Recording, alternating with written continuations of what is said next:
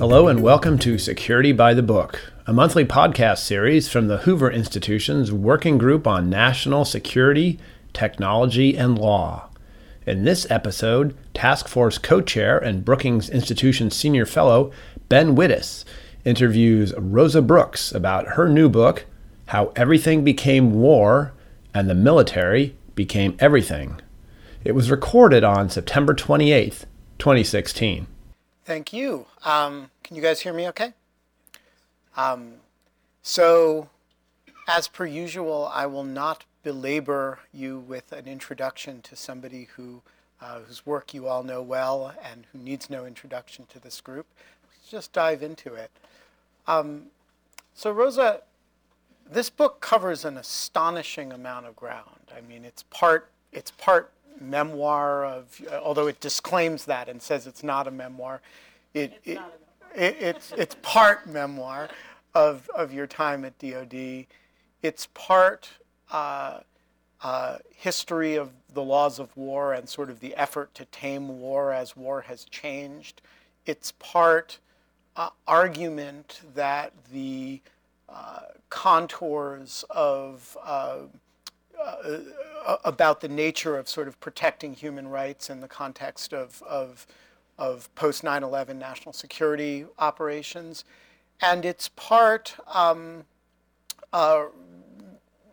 speculation and rumination on sort of the future of war, and an argument that the military has taken over sort of too much territory bureaucratically and substantively relative to other parts of the government.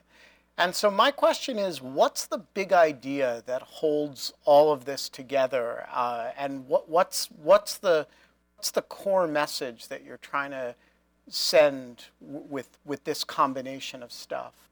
I think there are a lot of pieces to the book, as you say, and partly that actually reflects the sort of low-level war with the publisher, who wanted more anecdotal and personal stuff, and I, of course, wanted to write a long law review article, and we kept going back and forth on that, and they kept saying things to me like, could you just cut the law stuff, because it's kind of boring, and I kept saying things like, no, I can't, I'm a law professor, and then they'd say things like, well, you know, our only difficulty figuring out how to do the publicity for this book is we feel like every time we use the phrase law professor, we sell 5 fewer copies, and I'd get very depressed. But so the part of the book that's actually most important to me is the really, in some ways, the first part of the title. The title is How Everything Became War and the Military Became Everything. So for me, the most important piece of the book and the most important argument in the book is that when we have a binary legal system that says, pick, you can have the law of armed conflict or you can have ordinary law, but you have to pick one, and they're each quite restrictive in different ways. One is very restrictive of government power, the other is much more permissive of government power. We have a binary legal system in a non-binary world, and we're facing threats that are not binary. We're facing threats that don't look exactly like crime, they don't look exactly like our sort of traditional notions of war, and as a result, a lot of things are getting sort of shoehorned into the war box and having really distorting effect on both our law and our politics. I think for me, that's the piece of the book that is closest to my own heart, although it's not the only piece of the book, as you've said. So the first section of the book is a discussion and elucidation of the expansion of military function. And I was fascinated by this because I was going through it trying to figure out how much of this is really expansion and how much of it is just actually what militaries have traditionally done amped up. So your first example is piracy, which is, of course, a very traditional naval function. And you know, one of your other early examples is AFRICOM, which you describe, I think rightly, as a sort of subrogation of a lot of traditional State Department activity. And so I'm interested in your kind of gestalt sense of what are the areas that the military is doing today that are not what we would think of as traditional military functions, but are some other kind of things we would normally associate with other branches of government. And that's an important distinction, right? That one of the things that the book ends up challenging is the idea that there is some set of military functions that is set in stone, as opposed to the idea that we've come to associate certain activities with the military, but that hasn't always been the case. It's not the case now. We shouldn't automatically assume that just because they don't fit into our sort of set of assumptions about what militaries do, that therefore it's a bad thing necessarily. It may have bad consequences, but I think that what we, on the one hand, have militaries and the U.S. military throughout history done plenty of stuff other than fighting. Yes, absolutely, no question about it. Sometimes on a large scale, sometimes on a small scale. When you think about the U.S. occupation of Germany and Japan after World War II, clearly we had uniformed military personnel engaging in a really wide range of what we might think of as governance and economic development functions and so forth. I think you can also look back at hundreds of years of human history, and more often than not, you find militaries doing all kinds of things and not sort of staying in their box. And one example that I love is, of course, the British East India Company.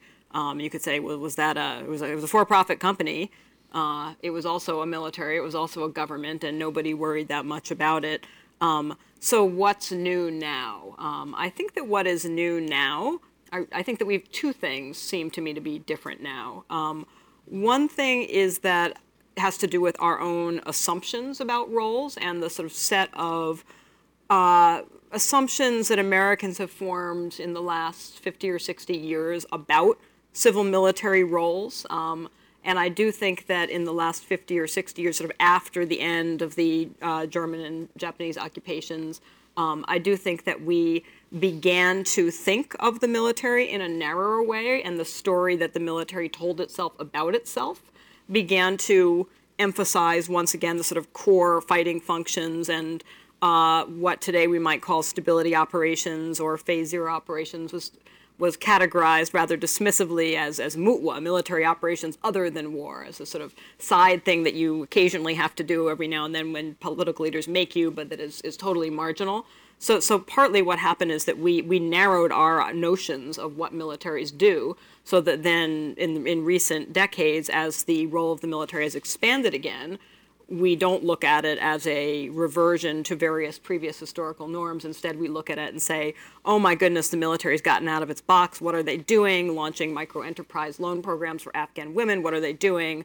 Trying to come up with, soap operas for Iraqi audiences. That's bad.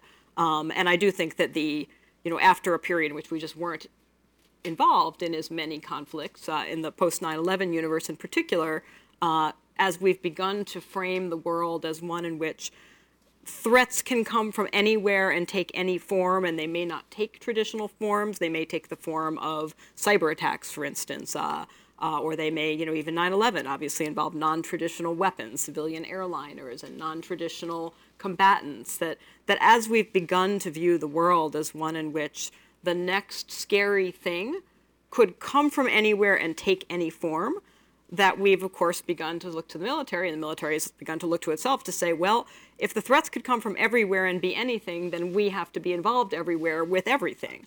Because how else can you gather information? How else can you form relationships, et cetera, that will stand us in good stead when the next bad thing starts to happen, or that will help us prevent the next bad thing? The other thing that I think, though, that is different, and is obviously very different, think back to the mid 18th century, is that we, in the post-World War II Western world, we've developed a set of ideas about transparency, about the rule of law, about human rights, that have become codified. They have filtered down into domestic law. They've filtered down into people's everyday assumptions. And we're much more troubled as a result when institutions kind of get out of their box than people would have been 50 years ago, 100. I mean, maybe these are actually related points, but that we we worry about it now because we have these sort of elaborate sets of rules and institutions that are designed to keep each institution in its own lane. And we're really confounded and troubled when they get out because the normative goals we have in creating those rules and institutions become harder to achieve. So I want to hold that thought because we'll sort of come to your argument about the continuum of peace and war in a little while. But it seems to me that there is an argument in the first section of the book that there's something anomalous about a world in which when the United States has diplomacy to do in Africa, it's doing it through the military, when that we're underinvesting in the State Department relative to the military. And I'm interested, Corey Shockey, who's a fellow here at Hoover, has written sort of the flip side book, right, which is, I forget the exact title of it, but the theme of it is sort of why the State Department really screwed sucks. Up everything. Right, yeah. Exactly. And we have to invest in the military basically has to take on all these State Department functions. And so my question is, how much of the effect that you're describing is a function of military mission creep? And how much of it is a function of the institutional underperformance of other organizations? Oh, you talk about mission creep like it's a bad thing. It's both. It's a vicious circle, right? And mission creep isn't always a bad thing, right? Sometimes missions creep because situations change and new threats appear and new challenges appear and you adapt on the fly, and we look back and we say, mission creep. But sometimes that's not such a bad thing, right? Sometimes it's natural and it's inevitable as long as you're consciously aware of that's what's happening. I think it bothers us when we think it's unplanned and unnoticed, but not necessarily just because the mission changes.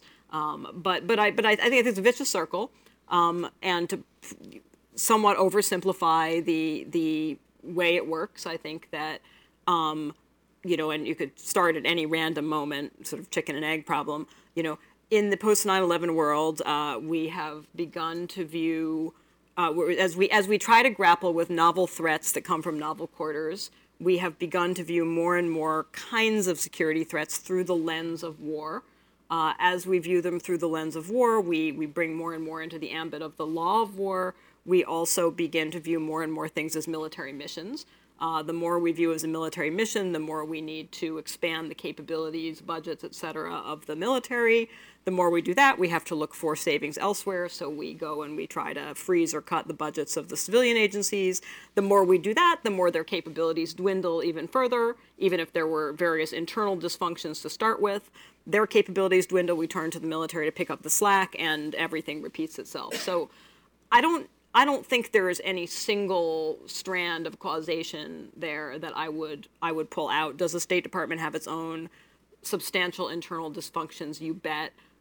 Is the State Department also underfunded, neglected, ignored on the Hill in all kinds of terrible ways? Yes, you bet. So I don't disagree with Corey, but I think that it's only part of the picture. And yet, you're describing it sitting here as an effect that one can look at as positive or negative. In the book, you definitely link it to a tendency to degrade human rights norms. Not the State Department side, but the sort of militarization of everything. I don't think I do. I think that's a different issue. Okay, so break that out for me. There's a whole section of the book where you describe the threat to human rights of a lot of policy decisions that are somehow thematically related here. Yeah. And so tease out for us where the erosion of human rights expectations comes from in this big soup. Yeah. So let me say what I'm not saying. I actually couldn't care less which institution does what. I am radically agnostic. I don't think it matters in the slightest whether it's the military doing micro development for Afghan women or whether it's the State Department. I think that that's completely arbitrary. I care that whoever does it well and does it in an accountable manner. But I think that what you could see is the militarization of U.S. foreign policy, and what many people have called the militarization of U.S. foreign policy in other ways is sort of the civilianization of the military. And you could choose to see this as a good thing or a bad thing. I think in and of itself, it is neutral. It depends on whether we do it well and whether we do it badly, whether we do it transparently and accountably or not. What I do worry about, and here's I think getting to your question, Ben. What I do worry about is the following. When we choose to look at issues through the legal lens of war, that has very specific implications. That the law of armed conflict, which Ben, I know you're a non-lawyer who knows more about this area of law than many lawyers do. But law of armed conflict, we lawyers call it by its fancy lex specialis, it's special law. It applies in special circumstances. The special circumstance in which the law of armed conflict applies is, of course, armed conflict. The one thing that the law of armed conflict never does is actually define armed conflict. So you have this body of law which applies in this special circumstance, and it's supposed to apply in that special circumstance only, and when it applies, it displaces ordinary law, the lex generalis, the general law. The law of armed conflict relative to ordinary law is much more tolerant of state secrecy, more tolerant of lack of accountability, lack of checks and balances. It is more tolerant of the state use of lethal force, other forms of coercion, surveillance, censorship, you name it. And we tolerate all those things in the special world of the law of armed conflict because we are sort of culturally accustomed to thinking of armed conflict as an exception to the normal state of affairs. You know, that warriors can behave in a manner that we would regard as immoral and illegal in peacetime during war, and that's okay because war is bounded in time and in space. It's the exception, not the norm. What I think has happened in the post 9/11 world, not because of a government conspiracy, but primarily just because of changes in the real world and a legal framework that is not kept up, is that as we view more and more threats through the lens of war and kind of shovel them into that law of armed conflict framework, we move more and more spheres of U.S. government activity in particular into that world where we are much more tolerant of secrecy, lack of accountability, et cetera, which when we are, again, dealing with a conflict that is clearly bounded in space and time, we know where the war is, we know when the war is, we know who is in the war, not necessarily a huge problem, but in our post 9/11 world in which war has blurred and expanded, in which we're defining more and more threats as war, it's kind of sweeping more and more things into that war category. And that's I think fundamentally it's a political choice to view things through the law of war framework. It's not driven by the law, which doesn't tell you really quite when to apply it or what to call an armed conflict and what not to call an armed conflict. And I don't even think it's a political choice. I tend to part company with many of my friends in the human rights community who say, oh, when the Bush administration or after the Obama administration says that, a drone strike in Yemen is covered by the law of armed conflict because it's against the combatants, and that's just wrong. It's not war. You can't apply that law. I think it's not that they're wrong. It's just that we've reached a point where it is impossible to have any principled or coherent basis for deciding when to apply that set of legal rules and when not to apply that set of legal rules. You can, and I have sat in rooms full of really smart lawyers, some of them working for the U.S. government, some of them working for international organizations, other countries, NGOs, and everybody argues until they're blue in the face. Well, clearly the law of armed conflict applies to this drone strike in Yemen. Clearly it doesn't. And you can go on and on and on forever, and the law will never answer that question because basically it is just a political decision which category to apply. That I do worry about because I do worry that two successive administrations have found it very convenient and expedient to err on the side of deciding that the law of armed conflict applies to pretty much everything, because pretty much everything is connected in some way to armed conflict, and that takes whole areas of government activity sort of out of the public eye and into that much more permissive framework for state violence and state secrecy. So I take it what you're saying then is that the bureaucratic question of how much you assign to the military has a certain set of path dependencies associated with the legal question of what box you're playing in. And toward the end of the book, you depart a little bit from that. And you say, well, we're actually operating in a kind of zone of twilight. We should be honest about that. And we should acknowledge that the activities that we're engaged in now and likely to engage in the future have elements of both war and peace. So my question is, how do you think about a military, which is a question you don't answer in the book, but what is a military that is part war and part war making and part, not civilian because it's military, but it's operating in this sort of twilight area between war and peace, the sort of center zone of that continuum you described. Yeah. What does a military that does those things look like, and what does the law under which it operates look like?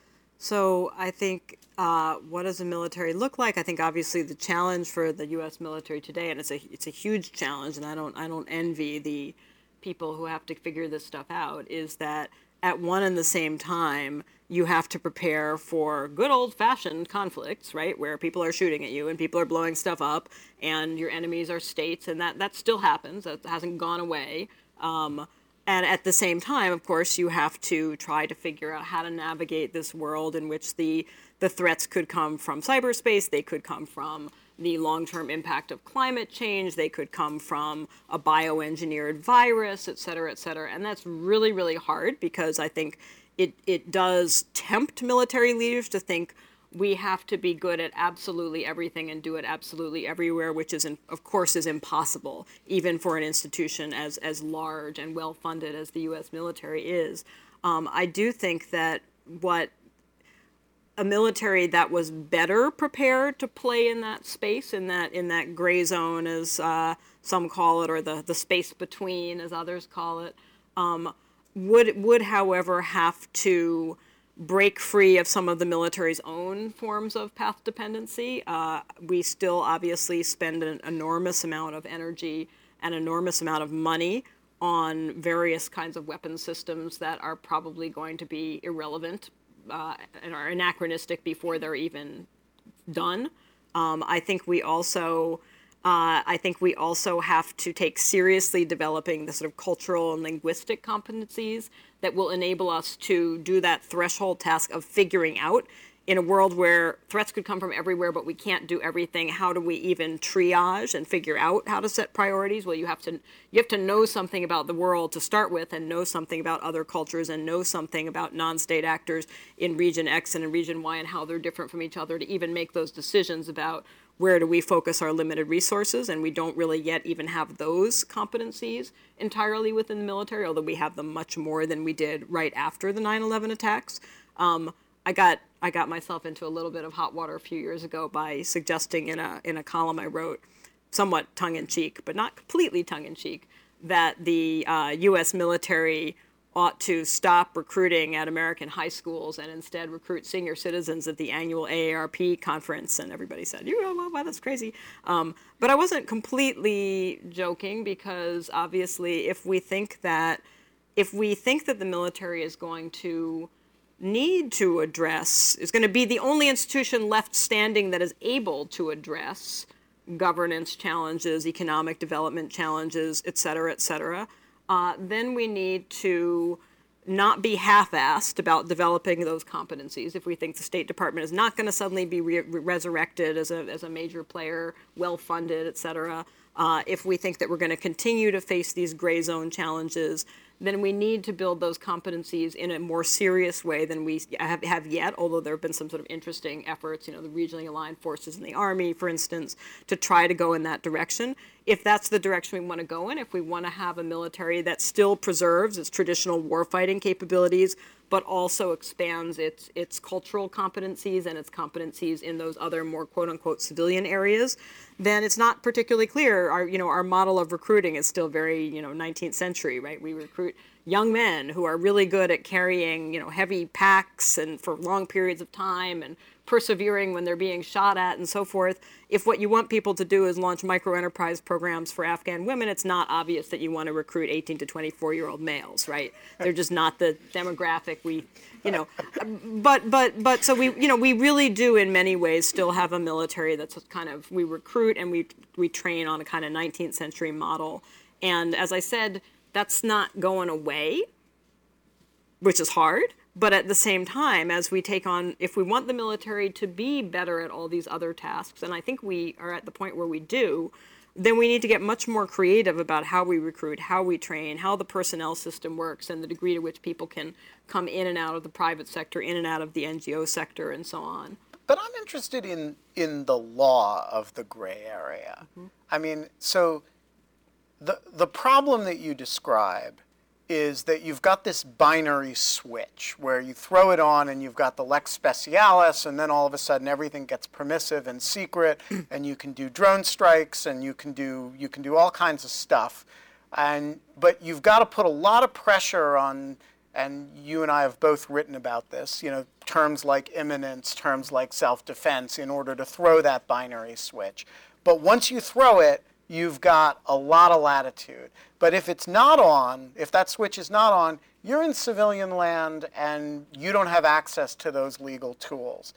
And what you're describing, and I agree with you, is a legal zone in which that switch is flickering. And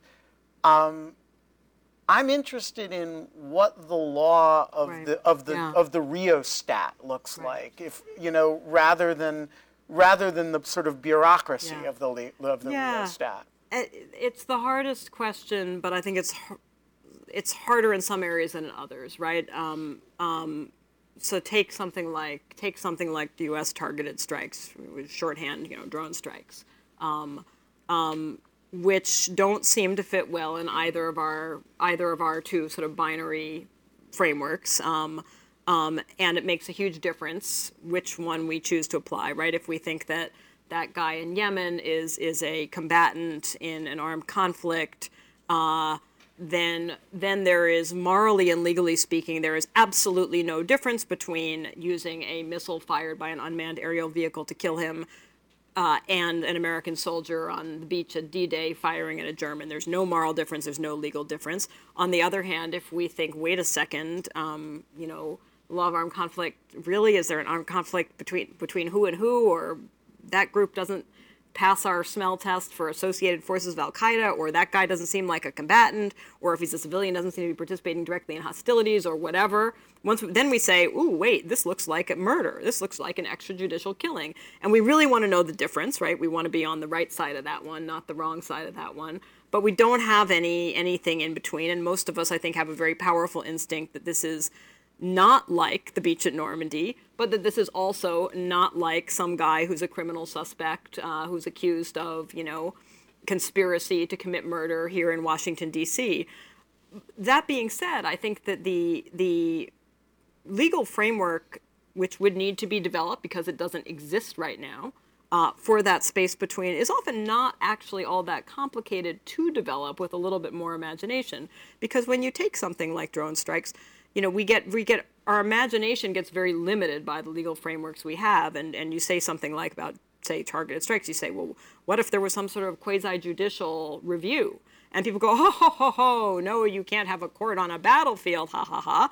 And we all go, oh, that's right, of course, because we're thinking of the beach at Normandy, and you think you can't have a court at Normandy. On the other hand, when we are targeting people whose identity we have known for days, weeks, months, even years, who we've been tracking for days, weeks, months, or even years, all the logistical reasons behind the law of war framework, which is itself, an artifact of the relatively recent past, but they're not there. In fact, of course you could have some sort, you've got plenty of time for some kind of judicial process, and you could solve presumably all the issues about classified information and so on. Those are solvable. I actually think that it's not necessarily rocket science, that drone strikes are different from cyber challenges and so on.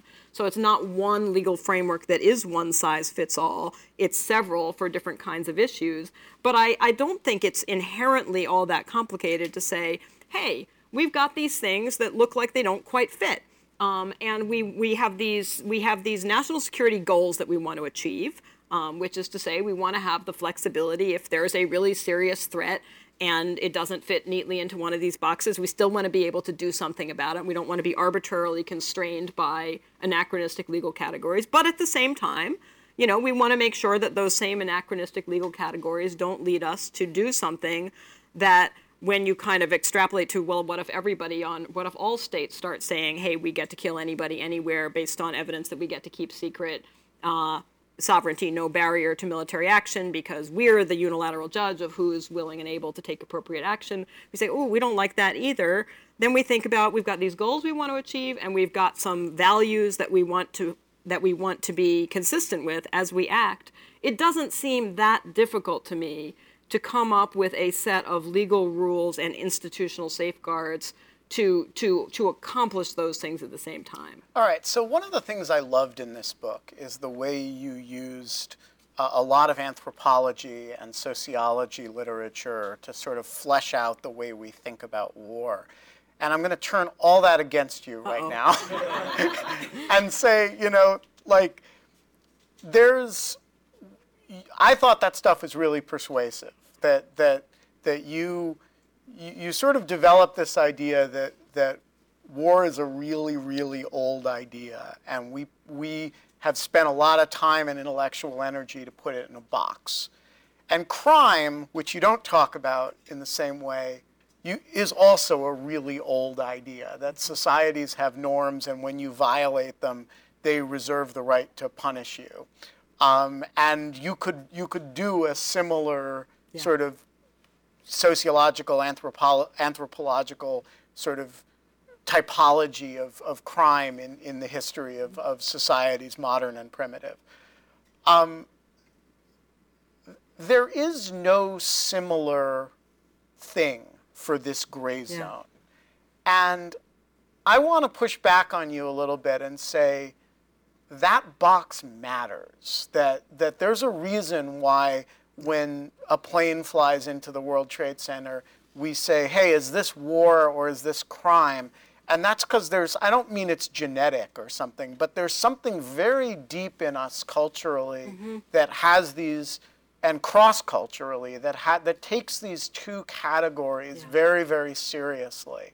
And part of me says what you're describing is, okay, let's invent a new box or a new set of communications between these two boxes, and that's easier.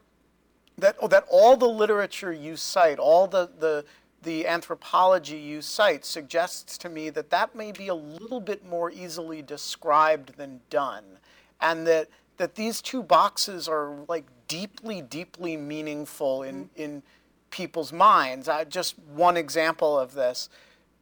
We have this inane debate over whether to close Guantanamo or not. And what does it really represent? It really represents which box we're operating in, right? Are we in the box where this is a war and therefore it's okay to have Guantanamo, or are we in the box where we should be?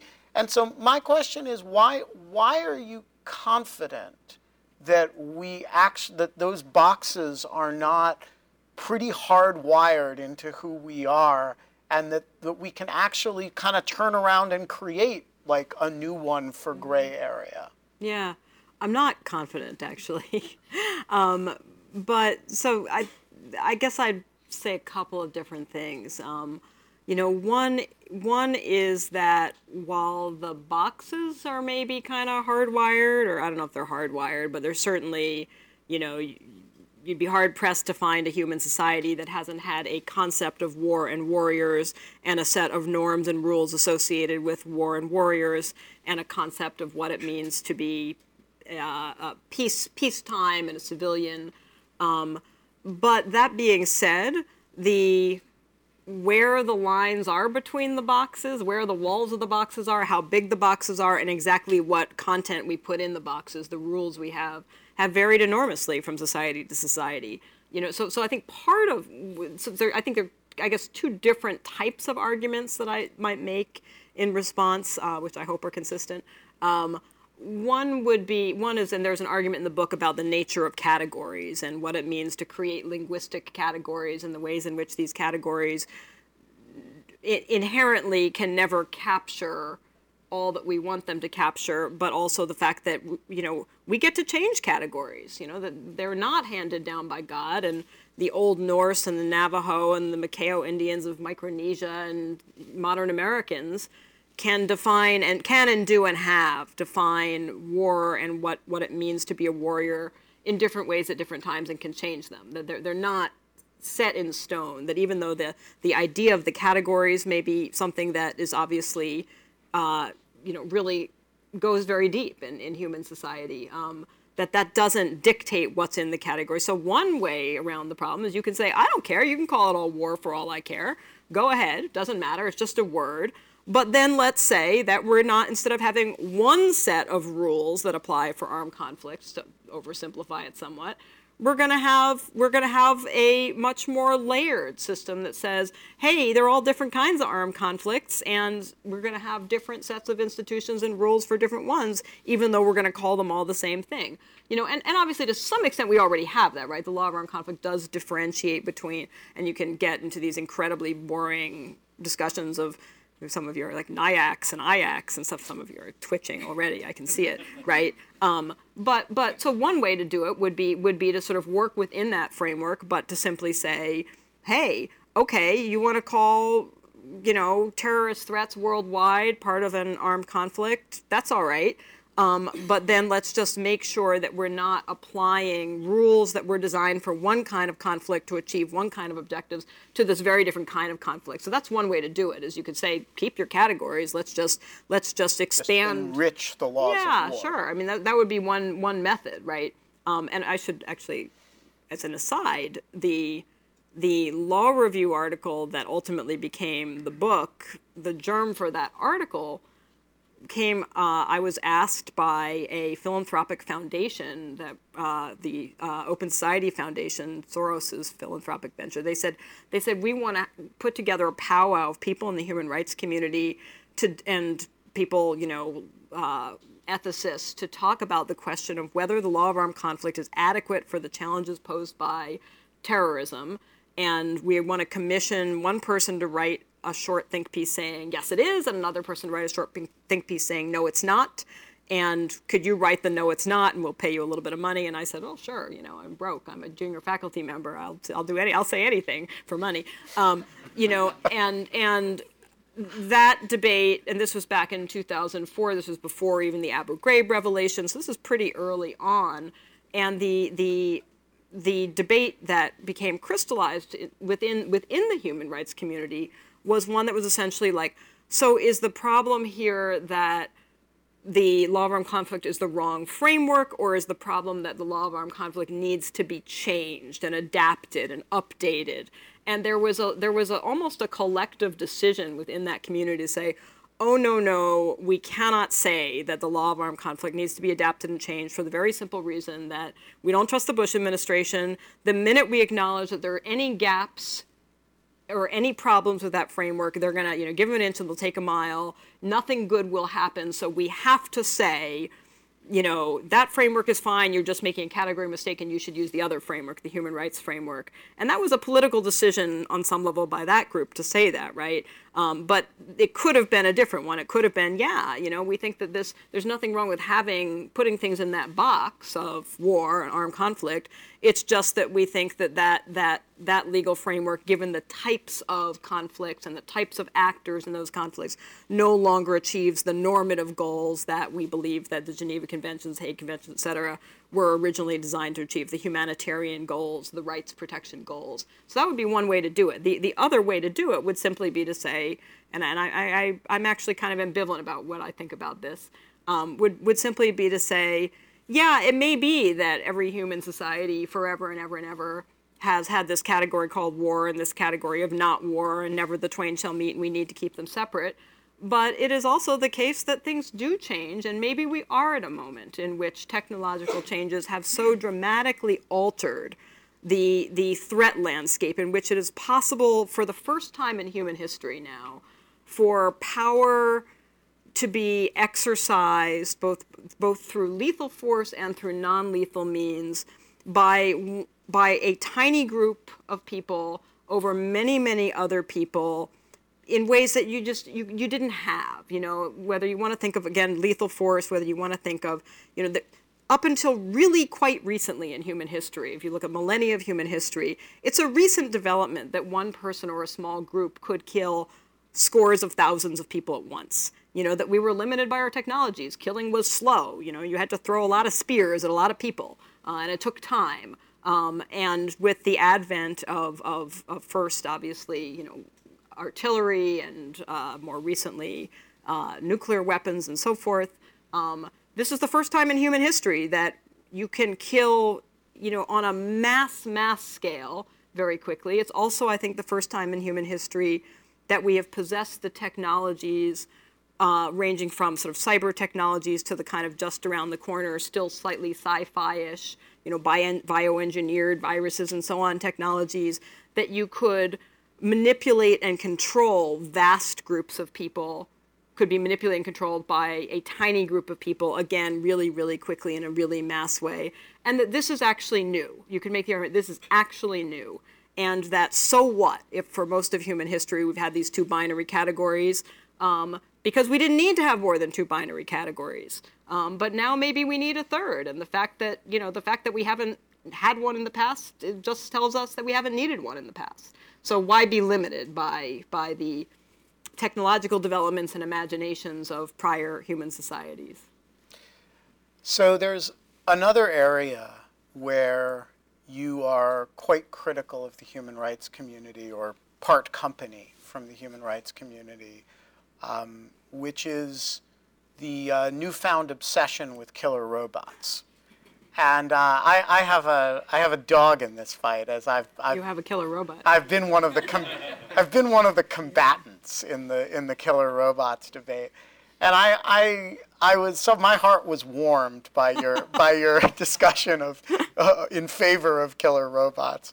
But I'm interested in this in light of what you just said, which is, okay, so if we're creating a new zone legally, and we're reserving the right in doing so to think outside the traditional box of the law of armed conflict and the traditional box of the criminal law, how should we think about the killer robot? What about the robots? What about, right? Like what about the moment where, whatever your bureaucratic entity conducting the operation, the functional operation is a swarm of little nanobots, and they're relatively autonomous.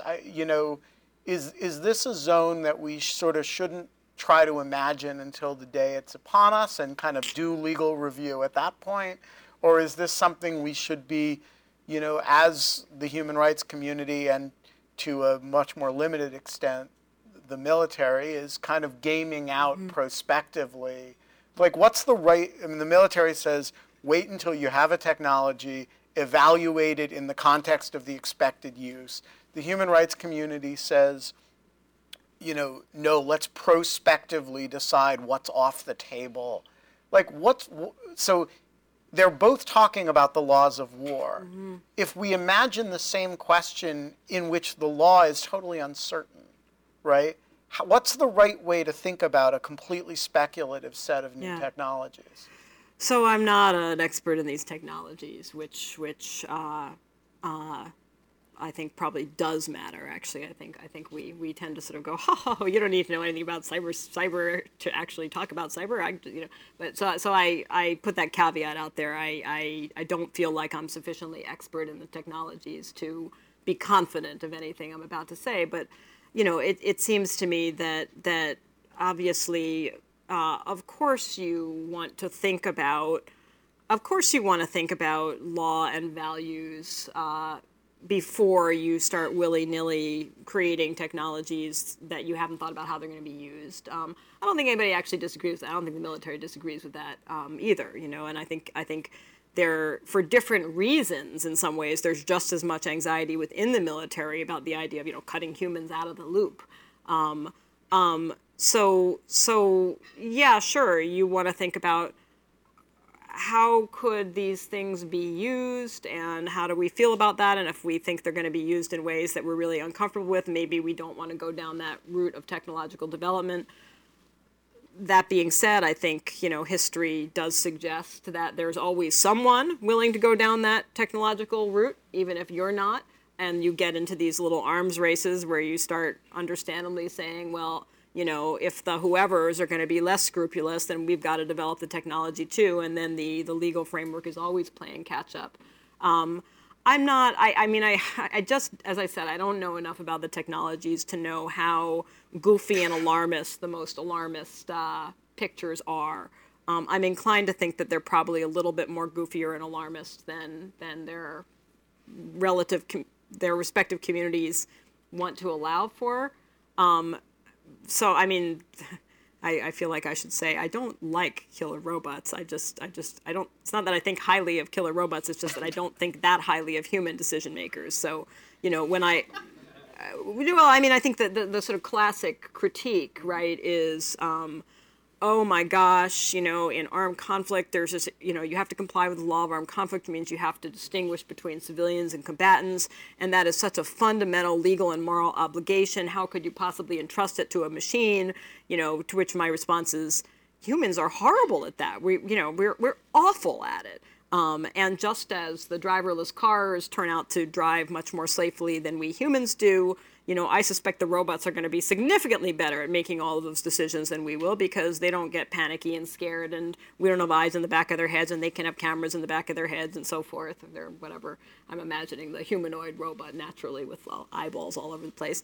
So I can see no reason whatsoever.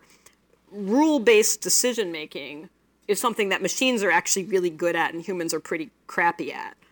So on that level, I think that you bake in the rules, whatever the rules are, and that leaves open that question of what should the rules be in these various different types of murky conflicts. But whatever rules you pick, you bake them into the machine, and the machine strikes me as somewhat unlikely to say, we are not going to obey your rules, we are turning on you. There's this fantasy that the robots all turn on us, and maybe they will, but I don't know. 60 million people killed in World War II, and not one robot. Yeah. Yeah. So right. I'm conscious that I'm keeping people from food and further drink, but I want to ask one question in closing.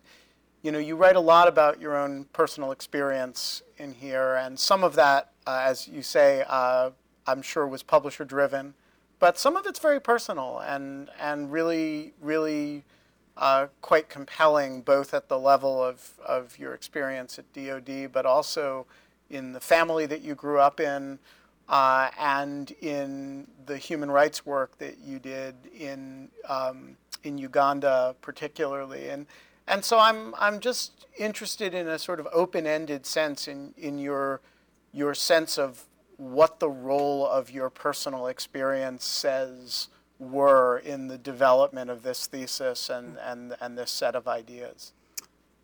Well, so for those of you who haven't read the book, I come from a family of left-wing anti-war activists. I ended up working at the Pentagon and marrying an Army officer, and I've worked within human rights groups. I've obviously I teach now.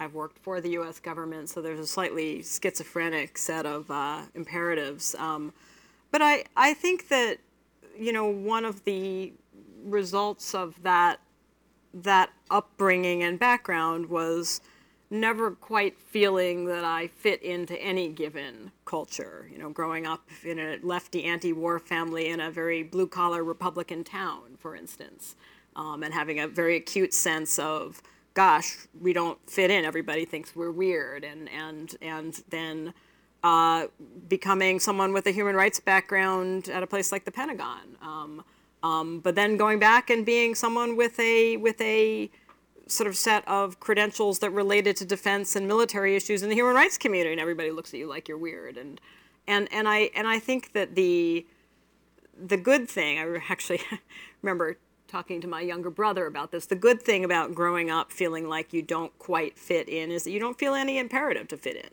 You know, if you take it for granted that you don't quite fit into any group, then you're not working that hard to win the approval of any given group, which liberates you enormously to say what you think and follow your own thoughts and your own conscience and your imagination where they go, rather than starting out from a position of constraint of, we are supposed to think like this, we are supposed to think like that, if you don't feel like you're part of a we.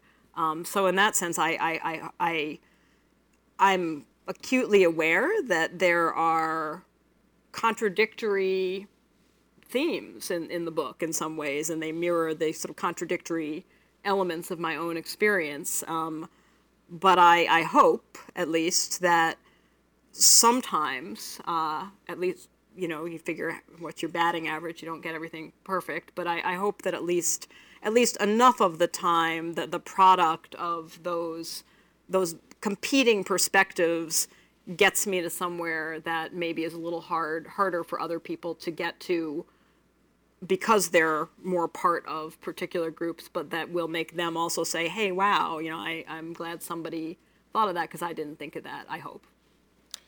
Rosa, thanks very much for joining us.